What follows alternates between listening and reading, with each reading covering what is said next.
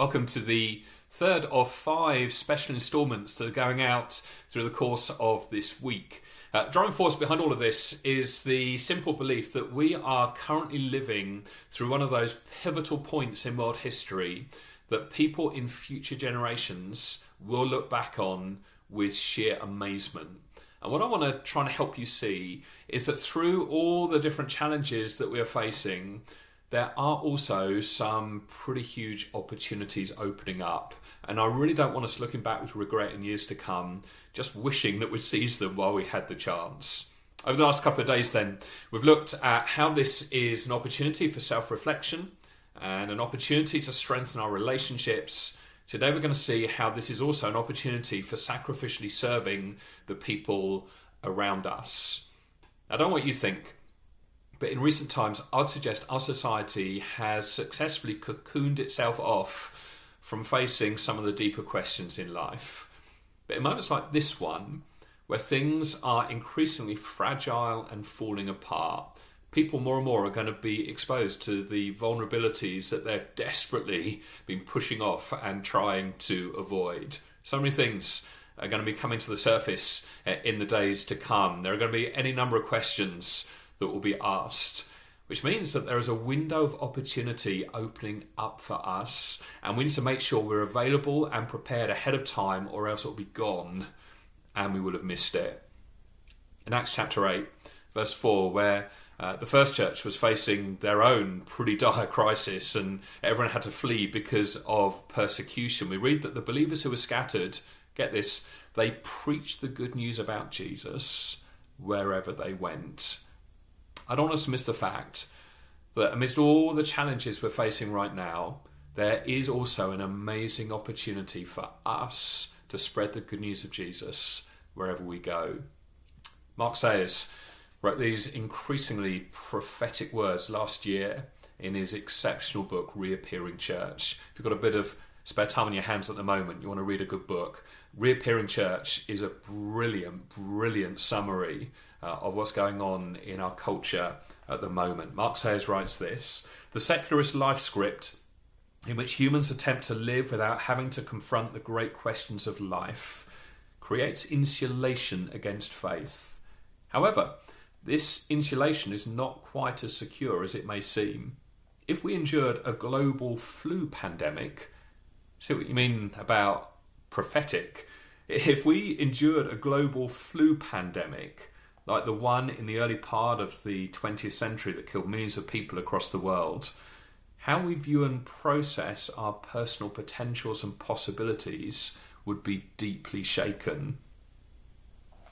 He continues, think about how different your life would be.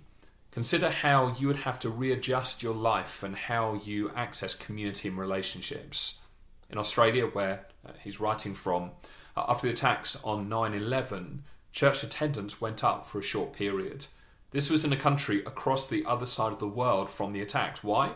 Because the Western secularist bubble of radical individualism and hyper-consumerism was pierced. Briefly, the mythology that it is possible to live a life without God or greater meaning for many people was rattled. The secularist life script is dependent on crucial political, economic and social factors being in place, elements that are becoming fragile, opening a new potential for renewal and revival in the West.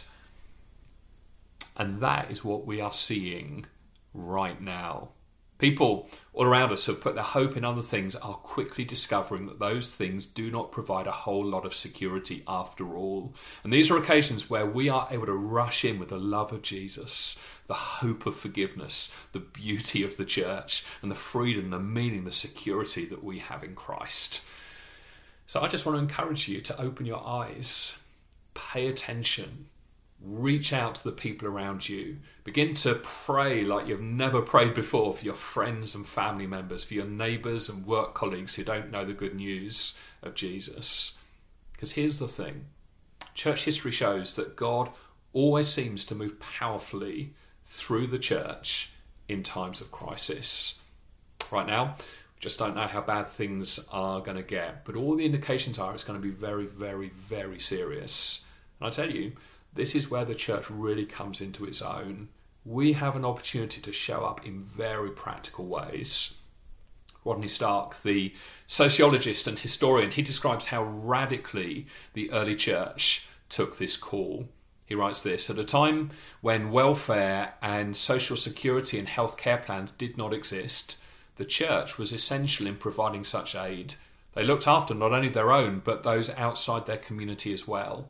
The Roman emperors recognised, however reluctantly, that Christians filled a role that they were not filling themselves. And individuals were attracted to the security the church afforded, curious about what it was that inspired such generosity. The church was also essential in providing nursing care to plague victims, oftentimes at the expense of their own lives. The bishop Dionysius wrote that this was a form of martyrdom, whereas pagan elites and their priests simply fled the affected cities, some even leaving family members behind. Christians stayed to provide food, water and friendship to their neighbours. So, after consecutive epidemics had swept through a city, a disproportionate number of those remaining would either have been Christians or pagans who had been ministered to by Christians. Listen, this isn't about church propaganda or PR. We're not trying to make ourselves look better, not trying to make a name for ourselves. What we're after is people coming to know the good news of Jesus. We want people to see what he's like. As John Tyson puts it, the church at its best gives people a tangible encounter of what it feels like to be loved by Jesus. I think this is one of those moments where we get to do this. So this really isn't the time just to look after our own needs. Let's be helpful. Let's keep on cooperating with government instructions. Let's be proactive in caring for our vulnerable neighbours. Ask if you can do shopping for them. Check in on them regularly. Let's be on the lookout for work colleagues who may be struggling at this time. Let's be alert to every opportunity to provide for the needs of others.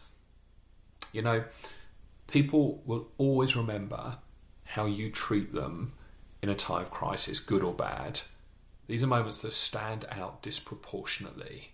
Let's not miss the opportunity to sacrificially serve the people around us at this time.